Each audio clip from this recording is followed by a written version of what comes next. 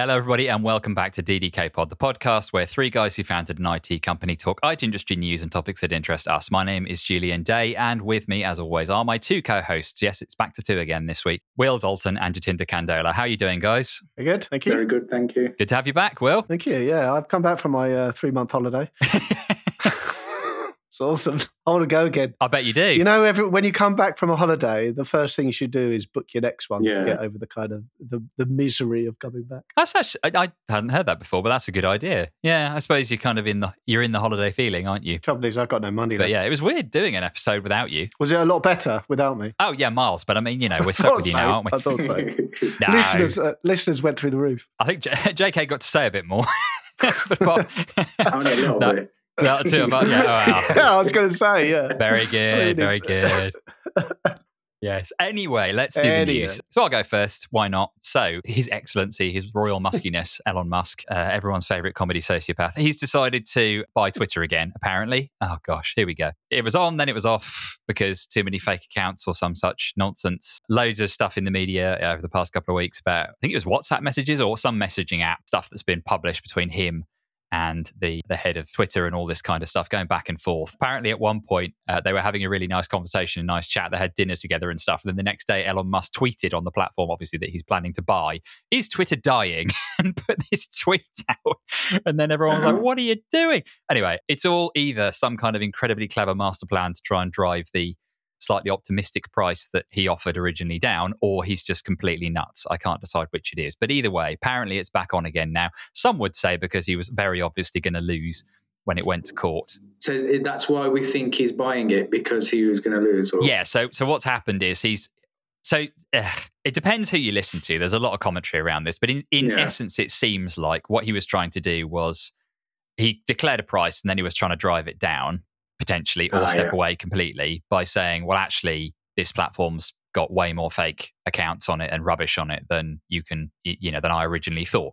How you could not think Twitter is full of rubbish and fake accounts if you've been on Twitter, I don't know. But anyway, and he then goes, so he did all of that, and I think he was trying to drive the cost down or whatever, but then it became pretty obvious that he was going to get held in court to that same original price. So then a couple of weeks before it was due to go to court, he actually published a letter saying, oh, actually, I'll give you the original price because I'm great, sort of thing. And so it's all back on again now, but God knows where it's going to end up. But yeah, it's fascinating, isn't it? It's like watching a sort of car crash play out in slow motion in some ways. But when you think how influential this platform is and it's sort of being bandied about as a kind of weird bargaining chip, it's very, very odd. But anyway, so in theory, he's going to do it. He's going to buy it. So we'll see how that goes. Will, did you want to go next with your news story? Sure. Right, British government version, what number are we on now? 5?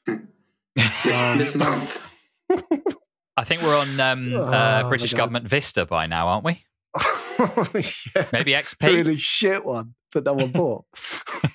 Surely it can't get worse, he says. So you've picked up on why I chose that particular version of Windows to reference. Anyway, sorry, carry on. The article title is UK Defies Climate Warnings with new oil and gas licenses from the BBC. So after recently announcing that they've scrapped all taxes... without a plan to show how they're actually going to pay for it. And then unscrapping them again, And then unscrapping a bit of them. And surprise, surprise, all the markets go, that's mad, and the pound becomes worthless. Was that really a surprise to them? Please say they would have known that. Anyway. Well, it's not like anyone important, like, say, the Chancellor of the Exchequer didn't pick up on the fact that would... You despair. Anyway, they've solidified their environmental credentials around the world by releasing this announcement that there's a new round of licenses, whatever that means, opened up to companies. I imagine it's licensed to drill, isn't it, or explore for oil and gas, because oil and gas is the future, as everyone knows. Well, and also there's a slight tiff going on in Ukraine, isn't there, which is affecting global supply chains and so on and so forth. Although the investment could be elsewhere. Our thoughts are obviously with the people of Ukraine, by the way. I should point that out. Yes.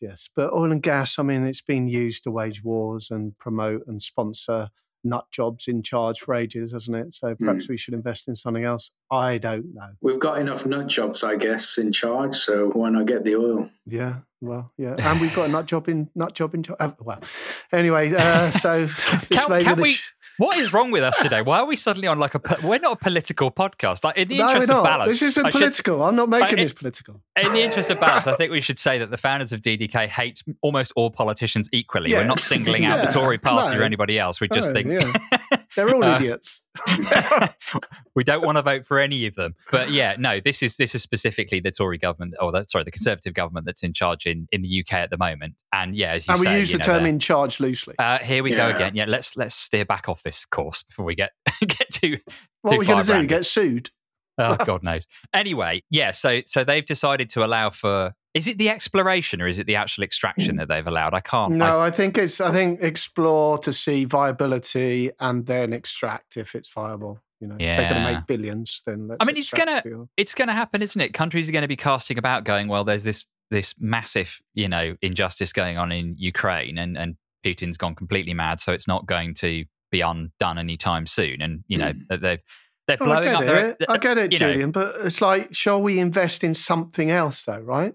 Why don't we invest? I mean, oil and gas is not really the future for energy. No, it's not. But I think it's mostly motivated by the short-term continuity, isn't it? So we've got stories flying around this morning on the news, actually, about, potential, and the media always do this, but about potential blackouts coming and all this kind of stuff, and scare stories. I think there's a lot of scaremongering, and it's being used by these energy companies to drive up. Fear's a great driver, isn't leverage, isn't it? Yeah. Well, I mean, normally there'd have been outrage, right? But because of the war in Ukraine and people thinking, oh my God, my electricity might get turned off, I don't want that.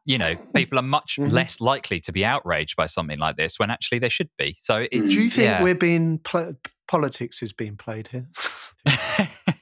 Anyway, roll on version 6, I say, of the government. Do you know what I think? I think this is quite a good case for agile update of British government versions. Do you know what I mean? It's like frequent iteration. Different release. Of different releases of government until we actually get one that's good.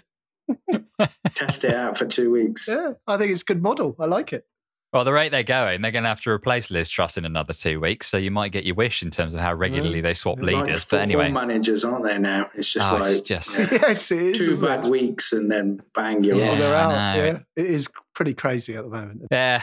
Anywho, right. So, Jatinder, your news story. So, my news story is that there is a trial going on at the moment where a train firm is rolling out water spray attached to trains to get rid of leaves on the line so that we don't have those kind of classic delays every autumn of services being shut down because there's nobody to clear the tracks of leaves. This company, it's called Watertrek, who've come up with this novice idea of attaching water sprays to the front of a train. Novice, did you say, or novel?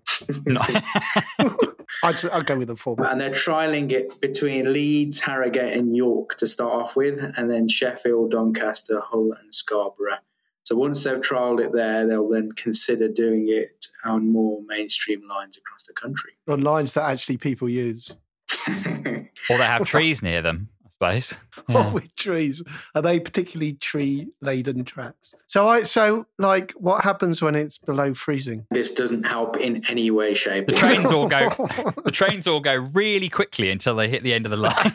Yes. And they don't stop at any stations. Maybe that's the reason. Yeah. So one of the reasons why they're trialling it on these lines is because they're slightly slower trains. Okay, I think that there is a speed limit on this kind of self-clearing technology. Well, it's just a water spray. It's not even clearing stuff, is it? 2 questions, right? Yeah, so number one, I thought those little tubes, if you ever looked at the front of a train, there are 2 little tubes that point at the track right in front of the wheels. And I thought that was air. I thought they were shooting like high pressure air at the tracks to clear stuff off them. And number 2, how much water is this going to use? And where is it all going to come? I mean, are like 3 of the carriages just going to be full? Are you going to have to swim if you're in cars, E, H and G or whatever? Because like that's a lot of water, right? To actually shift a bunch of leaves. I mean, where are they going to put it in the train? You know what? When you go to the toilets on the train, and you there's 3 little... I'm really worried where you're going with this. Right? There's one for soap, there's one for water, and there's one for air in the new modern toilets, right? Yeah. Do not blindly go for the soap first. because you find you've done this, especially towards the end of the journey, because you find you've got the soap and there's no fucking water left, which means you've now got hands full of soap that you have to somehow get rid of. Oh, no. Yeah. Bad news. That's a bad day. Being in a train toilet in the first place. Yes. So I think this is quite a uniquely British news story because we're one of the few nations around the world that simply cannot run a train service properly or effectively. There's probably, if anyone's listening to us in Japan, they're probably like, what are you talking about? All of our trains fly. Like, literally they float don't have above leaves. the rails. They don't have and leaves. We don't have Japan. leaves. Like, none of this is like, or pretty much anywhere in continental Europe or whatever. Like, they've solved all these problems 100 years ago or something, and we're still grappling with trying to get a train from Scarborough to Peterborough or whatever. What do they do? With leaves? Like Germany is like absolutely covered in forests and things, and they don't have any of it. So what is anyway? Let's move on to the main topic because we've dwelt on the news for too long. So space once again. So this is the third part in our "In Space No One Can Hear You" podcast series, or whatever we end up calling it. I just made that up. I thought that's rather good. Anyway, this is part 3. So the first part we were talking about sort of history of space and space technologies and things that are interesting. Me and Jatinder, while you were away, we talked through the environmental impacts of using space and ways of clearing up space junk and Kessler syndrome and all those kind of bits and pieces. But today is all about the future of space. So do you want to kick us off, Will, with some of the thoughts that you had around this area and topics we're going to discuss? It's also worth saying we're going to cover off not just the mundane or the near future stuff, but we're also going to slightly riff off into the slightly mad sci-fi, simply because that meant me and Will didn't have to do that much research because our brains are already full of sci-fi, so that's easy, right? Our brains. But no, some of it's interesting. Isn't sci-fi like the future anyway? That would be an interesting thing. How much of sci-fi? I'm sure they do it in the press anyway. I think they did it for Back to Future, the film. You know, how much of this is actually much of this is actually real? And actually, reading sci-fi is like reading a sort of future. It's like reading a non-fiction of the future, isn't it? One thing I've always thought about sci-fi is how much of it is a self-fulfilling prophecy. So how much does the future look like sci-fi? Because that's how we all expect the future to look. Do you know what I mean? That's very good point. Like I've often wondered if things get designed, because you've started to get stuff like the N74, this concept car that absolutely stunning thing, by the way. Google it if you haven't seen it, but absolutely incredible looking car. But has got this apps. It's from Hyundai, I think, of all people. But it just looks incredible, and it's electric and hydrogen powered. But it looks like something out of Cyberpunk 2077. Like it literally is designed. Concept? It's a drivable concept. But I think they're potentially going to put it into production because... But they always make them look like that, the concepts, don't they? Completely. And then when the actual real one comes out, it looks like some crappy box, doesn't it? Well, yeah, but this... The reaction to this has been enormous. So enormous that I think they might end up in production. But it literally, it looks like if someone had taken like a DeLorean or an 80s kind of design and then thrown it forward into the sort of retro future kind of cyberpunk aesthetic. And Elon Musk is busy building space rockets that look like a 50s spaceship design. You know, like the big silver chromed up, thing. It's just always been an interesting thought to me of how much does sci-fi actually shape the future that we end up living in. Yeah, it's an interesting point. And Jeff's building a rocket that looks like a peanut. Well, yeah, but ironic, isn't it? Embodying himself. God, have you seen what he's done to himself recently? He's enormous now. He's like, what do you mean? Training. No, he's chonked up. Like he's enormously muscular. It's so obviously just human growth hormone. Like the guy's like the size of Chris Hemsworth now, but nowhere near as trim. Like what is that man doing to himself? Beautiful. Anywho, sorry, carry on, Will. Topics. Okay. Back on topic. So we dream. What were we talking about? Space. That's it. Right. So I don't know why, but we categorized it into 6 things. Okay. To talk about in terms of future space. I don't know where we got these from, but anyway, they seem quite sensible. One other habitats for the human race. So where are we going? Where are we going, humans, into the future? Are we going to stick on this planet and gradually destroy it, or are we going to go on to other planets and destroy those? I was about to say, where else can we screw up next? But I thought you'd get there with your nihilism. You know me, super cynical. New species, discovery of new species as a category. We've been talking about this time immemorial, haven't we? And there's various different calculations, equations that we should have by now discovered something, but we haven't. Why not? Space mining as a category. I mean, is there starting? We've been sort of starting to take that seriously. The resources out in space are literally infinite, and resources on Earth are literally finite. It is a good place to go for resources. And I think some of the things we're doing is aimed at that. Why would we go to fucking Mars to live? I don't want to. Who wants to live on Mars? It looks really shit. But why? But interestingly, near Mars is the solar system asteroid belt. The biggest asteroid belt in our solar system between Mars and Jupiter. Is that the landing place we go? Discuss. Power generation, right? We know energy. Energy is a massive topic in the world at the moment, isn't it? And oil and gas and the nut jobs that control oil and gas around the world that we've just referred to. We don't really want to be, associated with them, or they're in control of things. We want to become, I think it's energy independent, or whatever the word is that our Liz is using at the moment. Obviously, we're humans, so we want to kill each other. War in space. Yeah, that's an interesting topic. Inevitably, we're going to use... probably the one with the largest budget out of all the ones. Exactly. Inevitably, we want to kill each other. We don't want to kill each other just on Earth, do we? We want to start killing each other in space. So what are we going to do about that? And then defense.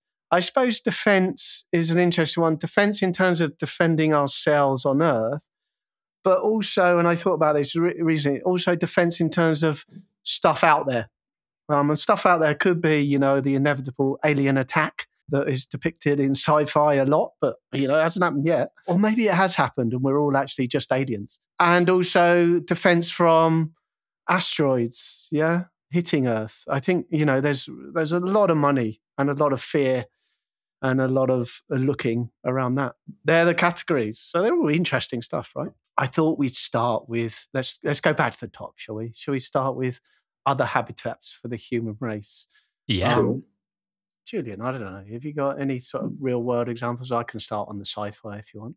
Well, yeah. So there are various projects going on with, investigating both the long-term effects of staying in different gravities, for example. So obviously Martian gravity or lunar gravity, very different to Earth's gravity, and that has a huge effect. We all need gravity to remain alive, basically. We are not creatures that are adapted to live in a zero-G environment like, waterborne creatures or whatever. And astronauts who've been away from the Earth, some for over a year on the ISS, for example, they have to be carried out of their spacecrafts, generally, because even though they exercise on board their space station and what have you, just not having to support yourself against the press of gravity the entire time significantly weakens your bones and your muscles. So your body, the human body is an incredible thing. It can adapt to the most remarkable changes in circumstances to its physiological makeup. People who lose limbs, or people who lose various sensory capabilities, whose other senses then extend to help them fill that gap, and so on and so forth. There's incredible evidence of humans being able to just respond to the most amazing things. And the human body does this. Well, it does this automatically. I mean, one of the things that's really interesting about humans is that they are one of the only species on Earth that can survive in any biome, right? So we can survive in the Arctic or the middle of the Sahara Desert, or anywhere. There's nowhere that's off limits to us. I like that word, biome. Yeah, well, biome is the proper term for it, right? Because sci-fi, going back to sci-fi, loves a single biome planet. So a planet like Tatooine in Star Wars, which is entirely desert, or the entire planet is just one big desert. That's called a single biome planet. But we have many biomes on our planet. But we can survive anywhere. Rainforest, desert, doesn't matter, right? And what separates us from a lot of other animals is also our endurance.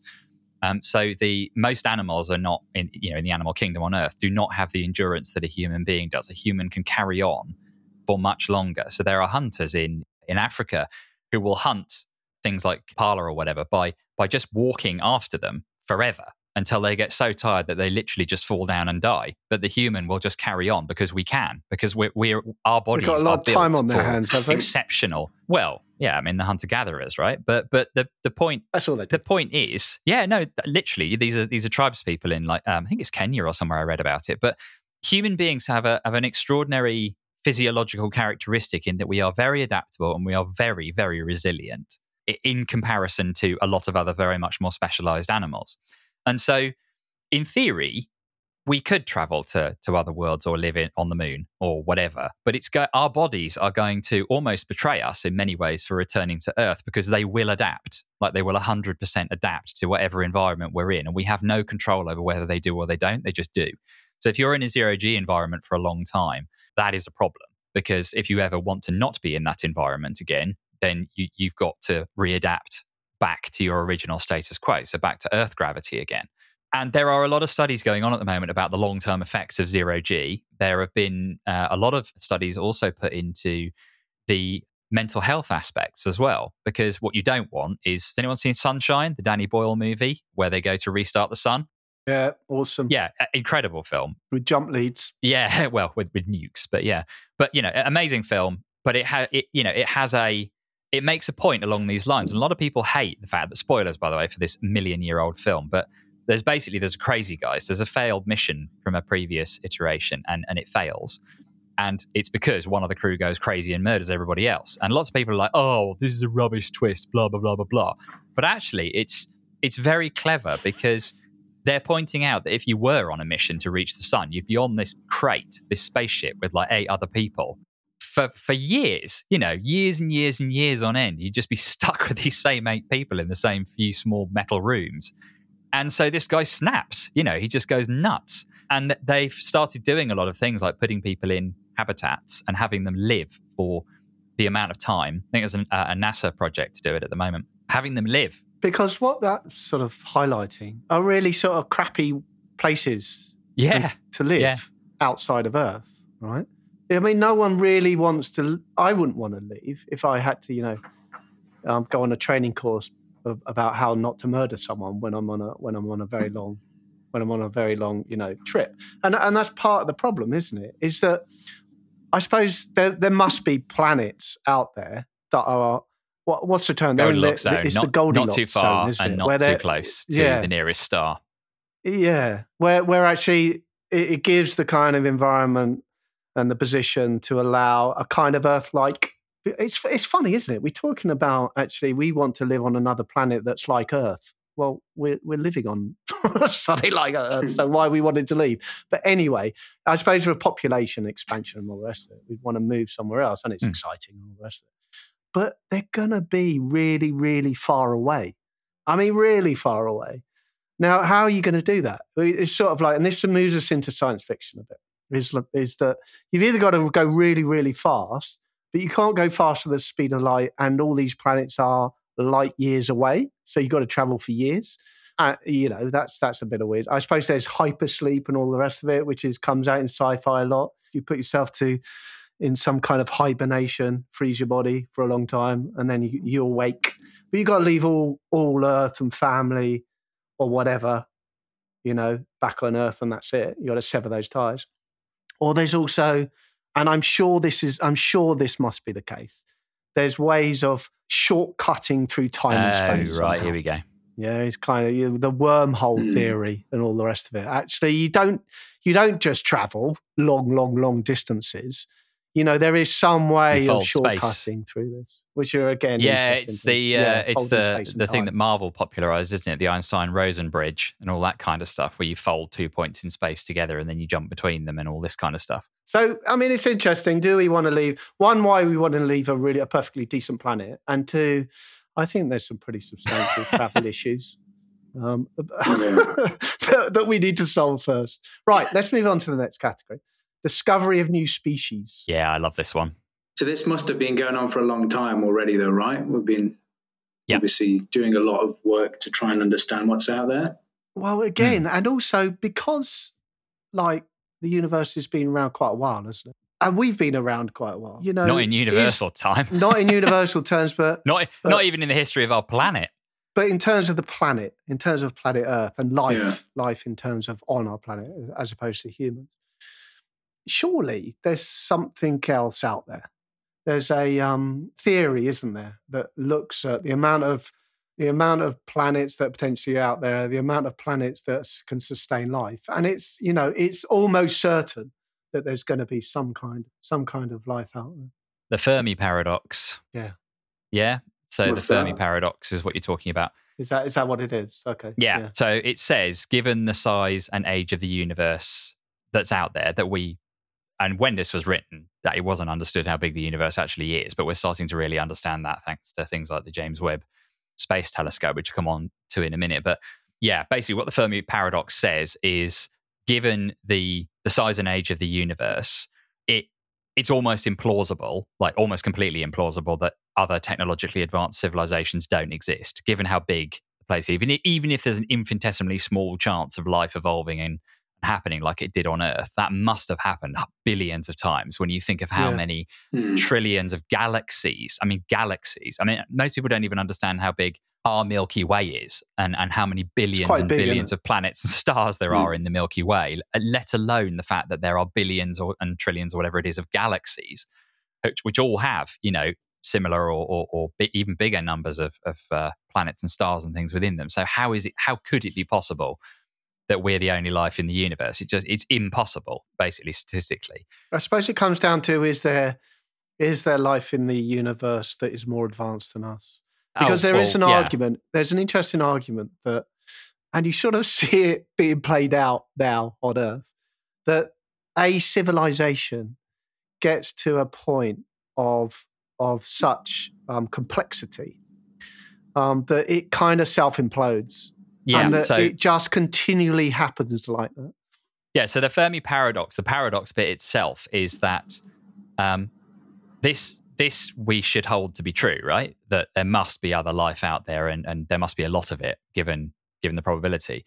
But we lack any observational evidence to support that conclusion, right? So either the initial assumption is incorrect and technically advanced intelligent life is much rarer than we believe, or our current observations are incomplete and we haven't detected them yet, or our search methodology is flawed, so we're not searching for the correct indications, because things like SETI, the search for extraterrestrial intelligence, they look for radio signals. But what if this life doesn't communicate like that?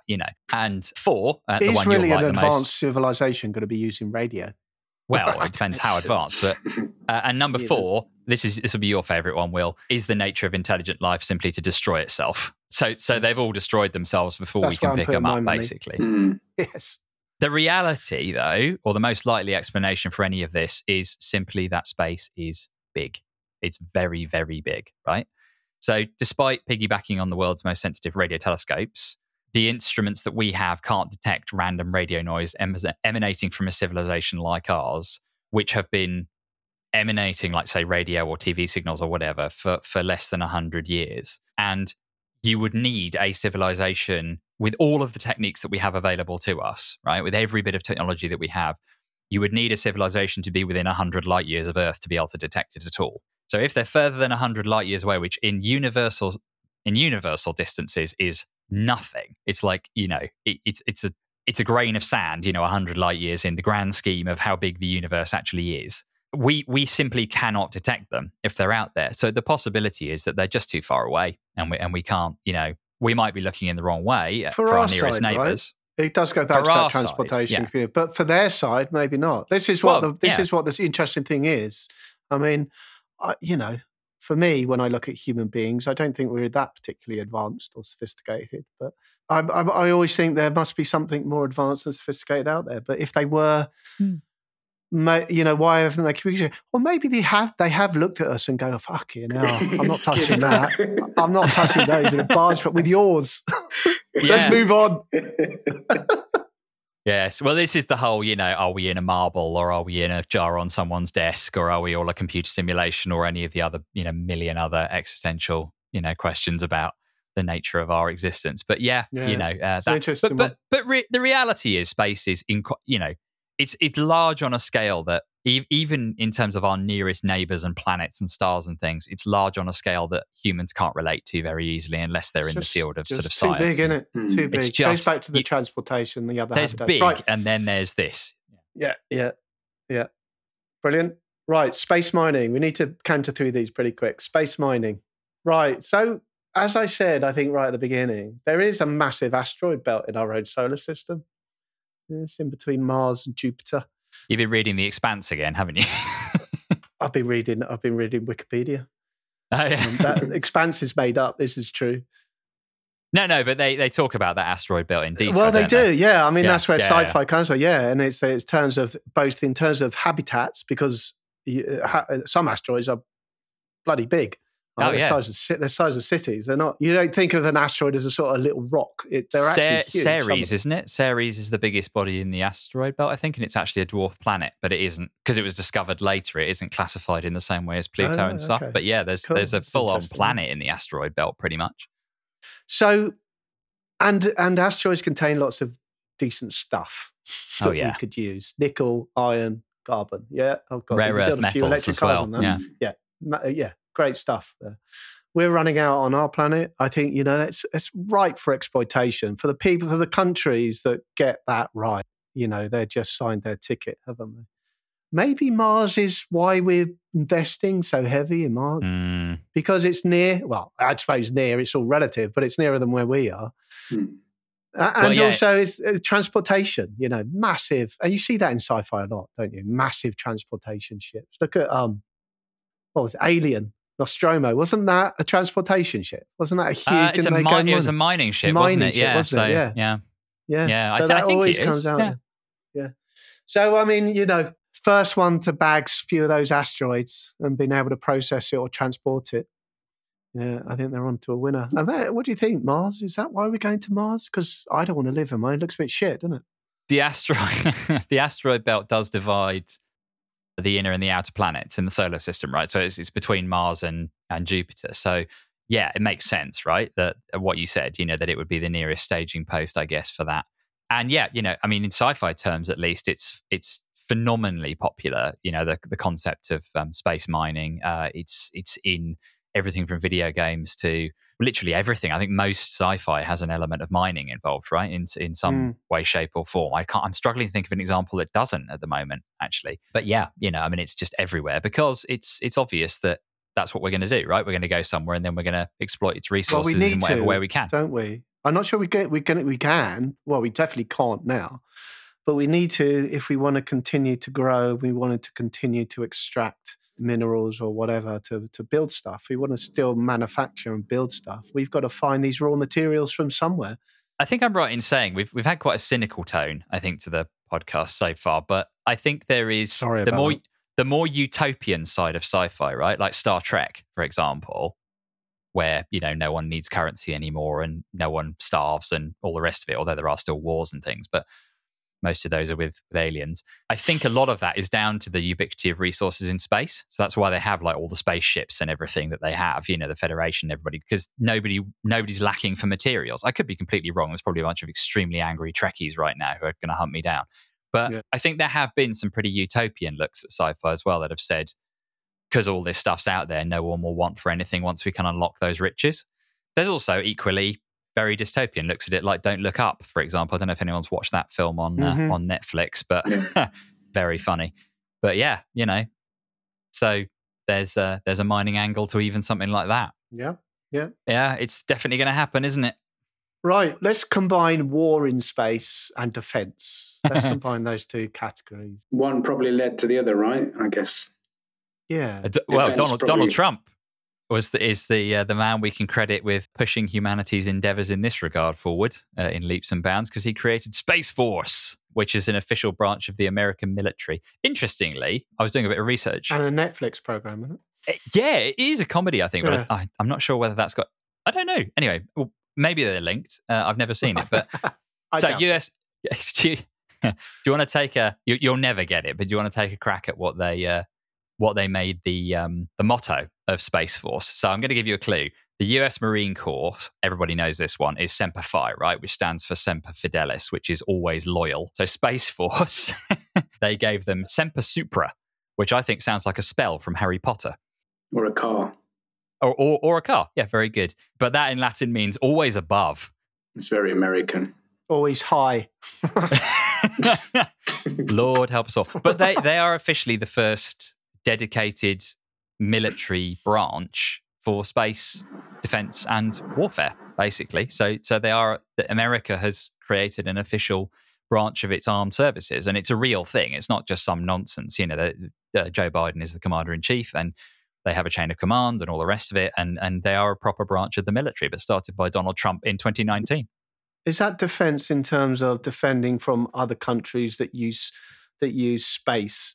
Well, it's going to be the whole protecting America's interests in blah, blah, blah, blah, sure, blah, isn't but it? Is it also about defense against asteroids coming in? Because I think that's something different, isn't it? Well, that's more being handled. Well, I mean, I don't know, because obviously it's all classified and everything, what Space Force is up to. Yeah, so DART, what you're thinking of is the DART mission that's been in the news in the past couple of weeks, where they've literally smashed a spacecraft into an asteroid to try and adjust its trajectory slightly. So rather than pinging hundreds of nukes at it, shattering it into a million bits and having bits of it smash down all over the earth and kill millions of people, actually what they're doing is a lot less Hollywood, and they're trying to nudge asteroids so that they will just miss us, which is the best thing to do by far, right? So yeah, they successfully managed to plow a sacrificial spacecraft, into a rock, and they're now seeing what the impact of that is. But yeah, that is being handled by NASA, not by Space Force, as far as I'm aware, although I'm sure under the hood they're involved somewhere. The Space Force is basically just defending ourselves from ourselves again. It's just we're using the space is the environment in which we're going to defend ourselves. Protecting our loot. And I suppose some of that is to do with, you see it kind of happening now with Russia. There was an incident between Russia and France where a satellite came very close to a French satellite, and the French were blaming Russia for doing it deliberately.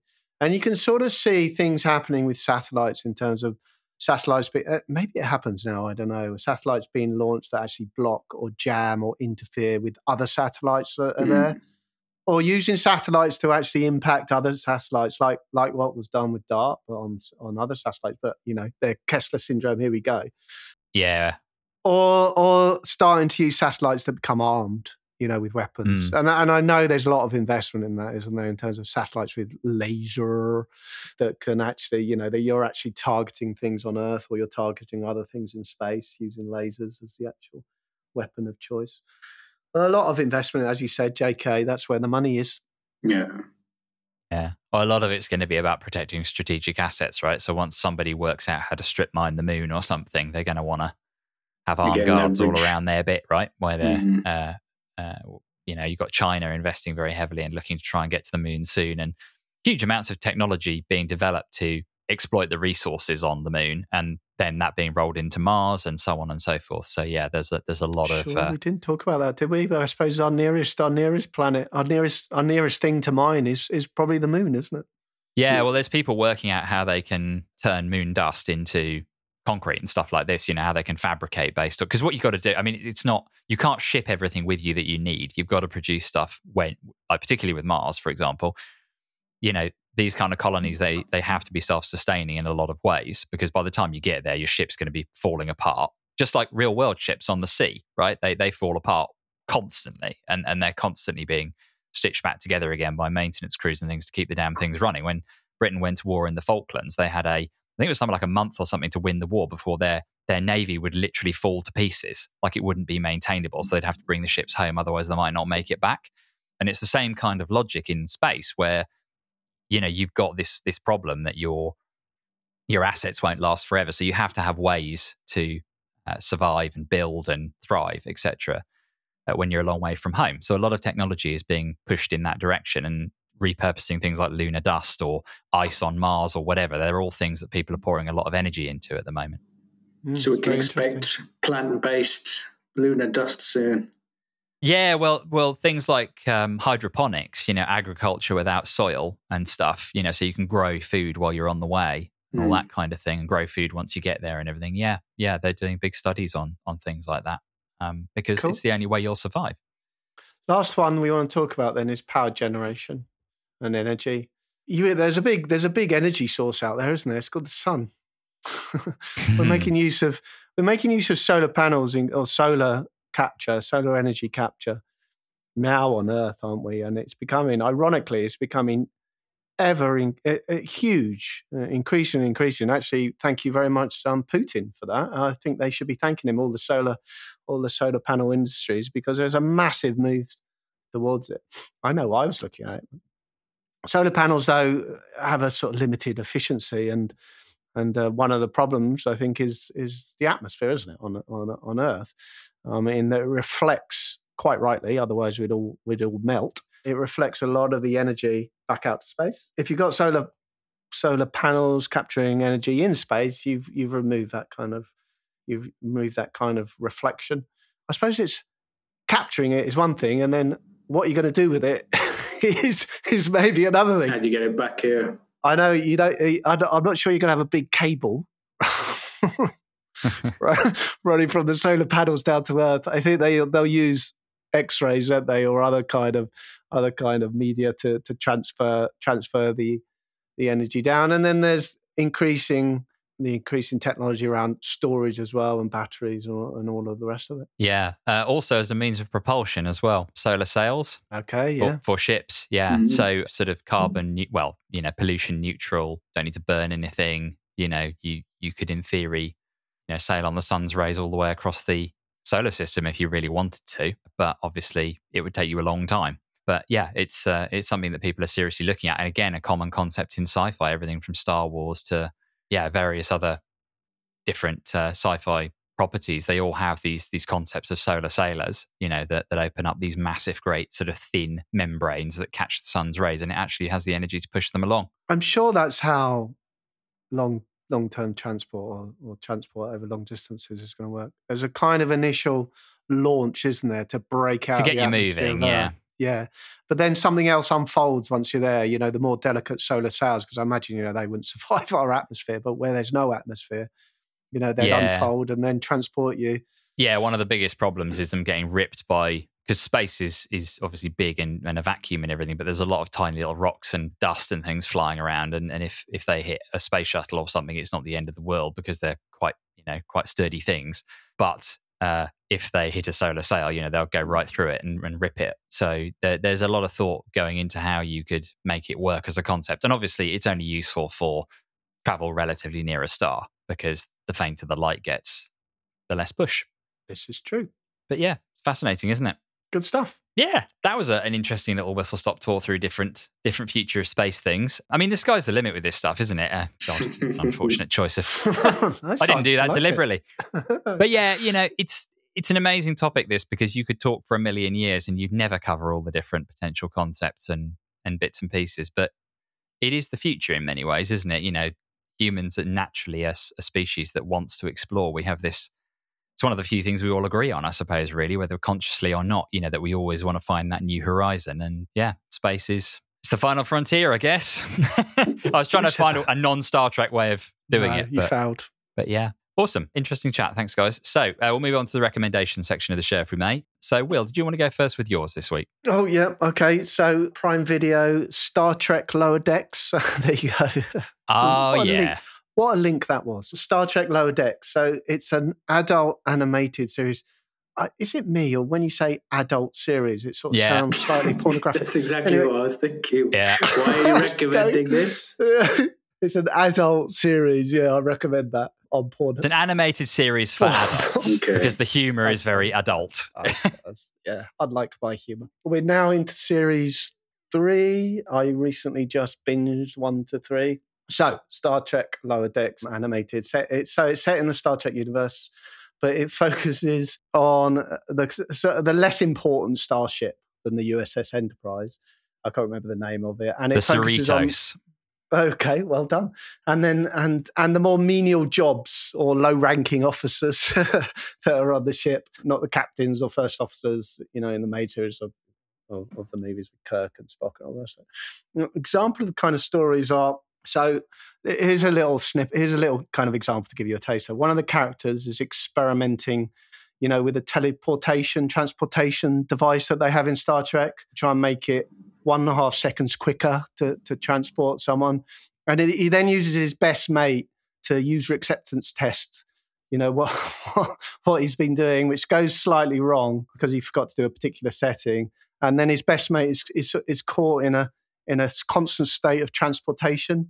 So he's slightly transparent and he's got that really annoying noise that it made in Star Trek as it's transportating. But he tries to get on with his life in this kind of state with this annoying noise. and he's attending meetings with the transportation noise going on, and he basically gets evicted from the ship and has to go and live on another ship where with people that have been involved in experiments that have also gone wrong. Some of them quite horrific, and basically we go from there. You get the kind of picture of the stuff. It's amusing. It's not. I wouldn't say it's laugh out loud, but it's quite a lot of fun, and it actually reminds me the characters in it. See if you can some of the characters. So you got someone who's very good at doing stuff, but he constantly breaks the rules. There's someone nerdy who's a stickler to the rules, and there's a cyborg who's technically brilliant and creates these kind of mad experiments that sometimes go wrong. What is it? Does that remind you of anything British? Red Dwarf. Red Dwarf, spot on. It's the same characters as Red Dwarf, but it's sort of been upgraded and made. It's a little bit like that, yeah. I mean, I'd argue everyone in Red Dwarf is equally incompetent in their own way, but yeah. No, I would definitely second this. By the way, I love Lower Decks. I think it's hilarious. I really, really enjoy it. I think the point that I knew I was going to like it, because I've often bounced off a lot of Star Trek because it's a bit po-faced. Deep Space Nine maybe being the exception, because I think that's brilliant, but the bit where in one of the earliest episodes, they have this thing in Star Trek called a holodeck, which is basically for anyone who doesn't watch it, it's a room that you walk into, and it basically projects a sort of hard light simulation of whatever you want. So you can be on a pirate ship, or you can be, in Paris in the 1930s or whatever. And there's a bit where one of them gets tasked with changing the jizz filters in the holodeck. Yeah, and then someone's like, hang on, what? You had to do that? And they're like, yeah, it turns out that's what most people use it for. Yeah. I've heard that line, before, yeah. Absolutely. That's from Red Dwarf. Well, maybe, yeah. Red Dwarf. They did an exact series. This is what I'm saying. I think they've nicked it from Red Dwarf. Oh, okay, fine. They had a device that you stuck on your knob. Oh, yeah. And basically, and then you went into, you put your VR headset on with your knob device, and you could only used it to shag people. And that was a thing that ran out. It ran out after a month, and it had a lifetime warranty. It's the ongoing joke. But like the fact that they made a Star Trek show that has that kind of humor in it, it's not all toilet humor, but it is very funny sometimes. Yeah. I do laugh out loud sometimes at it. It's very well written. Also, interestingly, I don't know if you knew this, Will, but the main characters you talked about, Mariner and Boimler, who are the two main ones, they are going to be appearing in live action with the same actors who voiced them, actually playing the characters for real in real life, in an episode of Star Trek Brave New Worlds or Strange New Worlds or whatever it's called, the new live action Star Trek series. So some shenanigans are going to happen because that's set in a different time period. Oh, that's interesting. But they're going to pop up. So that'll be interesting. There's a bit of continuity there. Yeah, but that'll be fun just to watch those two goofing around. Because Jack Quaid, who voices Boimler, he's from The Boys. That's right. He plays Huey in The Boys. So you'll, So anyway, cool, huh? JK, did you want to go next with your recommendation? Yeah, not particularly cool, but it is Amazon Photos app. Basically, you have unlimited space if you've got an Amazon Prime account to store photos. If anybody out there takes a lot of pictures and doesn't want to keep increasing their Apple Cloud and paying for services, if you've got a Prime account, you can download Amazon Photos and store as many to your heart's content. I use Amazon Photos. Is it relatively easy? Yeah, I think it's very easy. Is that the one where you put an app on your phone and it automatically uploads any photo you take or something? Just runs in the background, or am I making that up? You probably can do that with the you can. Yeah. You could do that with most of them, actually. Yeah. I mean, I went across a lot of storage or photo storage services. I suppose that's what it is, isn't it? It's primarily for photo. Interestingly, Amazon are shutting down their storage, like their kind of storage as a service, like the OneDrive, if you like. They're shutting that down, and they're recommending, if you got photos, just to move to Amazon Photos. But I use it. I think it's excellent. So and I check a photo on my phone, just automatically appears on Amazon Photos. I desperately need to do this. Yeah, I'm still backing them up onto sort of removable hard disks and things, which is a stupid idea. I really need to do this. I've literally just started to move away from all of that and make sure that there's nothing just backed up on hard disks anymore. So yeah. The problem I had is I had about 3 running I had Amazon Photos, and I had such and such and such and such. And my single photo was being then transported to 3 storage services or photo services, 2 of which I was paying for, and one was Amazon Photos, which was free. So I just shut down the other 2. Excellent. Right. Well, that makes sense to me then. That's decision made. I think I need to switch over to that. So my recommendation, very briefly, is Cyberpunk Edgerunners. So this is a new anime series that's just been released on Netflix. It links into Cyberpunk 2077, which is the video game that had the disastrous launch a couple of years ago, but is actually fantastic, I think. It's just been patched to version 1.6, so it's worth diving into if you've never given it a go. I think it's brilliant. But yeah, so this is an anime series that's set in the same continuity, the same world, a year before the game. So it's set in 2076 rather than 77, based on the tabletop RPG that was originally written by Mike Pondsmith back in the 80s. So it's it's a property that's been around for a long time before the game or the series. And this anime is made by a studio called Studio Trigger, who are a very famous anime studio. They've done a lot of very high profile anime shows, very, very popular in Japan and then dubbed often into English and all this kind of stuff. So they are, they also did some stuff for Disney on Star Wars a little while ago. So they're massive, really, really, really, really top-notch studio. And they've produced this 8-episode series. You don't need to have, much like Arcane, the show that was based on League of Legends that I recommended a few episodes ago, you don't need to have played the game to get the most out of this. And it is a very, very good, again, very adult in the sense of it's very violent and there's lots of swearing and all that kind of stuff, animated series which charts the story of a young boy in this horrendous dystopian city called Night City, which is where the setting for the game and the tabletop game and everything takes place. This horrible sort of neon-drenched dystopia full of massive mega corporations that rule everything and people being shot on the streets all the time and stuff. And it's incredible. I mean, it looks fantastic. The animation is amazing. It's absolutely brilliant. So I'd highly recommend anybody who's interested in nihilistic sci-fi, so I'm looking at you here, Will, particularly, to give it a go. Because although it's animated, it is brilliant. And if you can get on with something like Love, Death and Robots, then you'll definitely like this. So yeah, Cyberpunk Edgerunners, it's called. It's only 8 episodes. They're only relatively short. Yeah, brilliant. Really, really, really good. Definitely recommended. So I think, chaps, that's the show. Thanks very much. Good chat once again. Good to get back on with the podcast again. So if anyone wants to get in touch with us, we'd love to hear from you. We're available on DDKpod at DDK Limited. That's with limited spelled out in full.com. So DDKpod at DDKlimited.com. On Twitter, we are at DDK Limited. And on LinkedIn, we are Dalton Day Candola. So just remains for me to say a big thank you to Will and Jatinder once again. Thanks to Charlie for editing this, and catch you all again in a month. Thanks very much. Thank you. See you later. Thank you.